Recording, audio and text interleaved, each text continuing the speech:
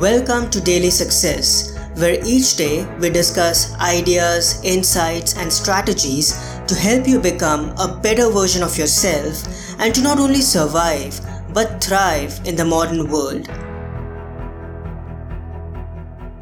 Take the easy path.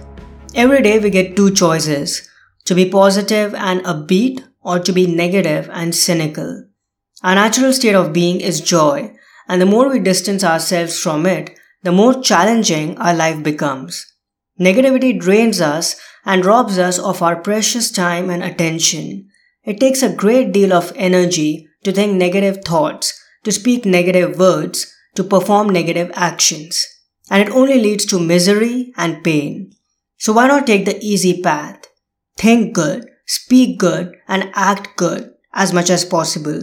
Your life will become a whole lot easier and effortless. I hope today's episode added incredible value to you.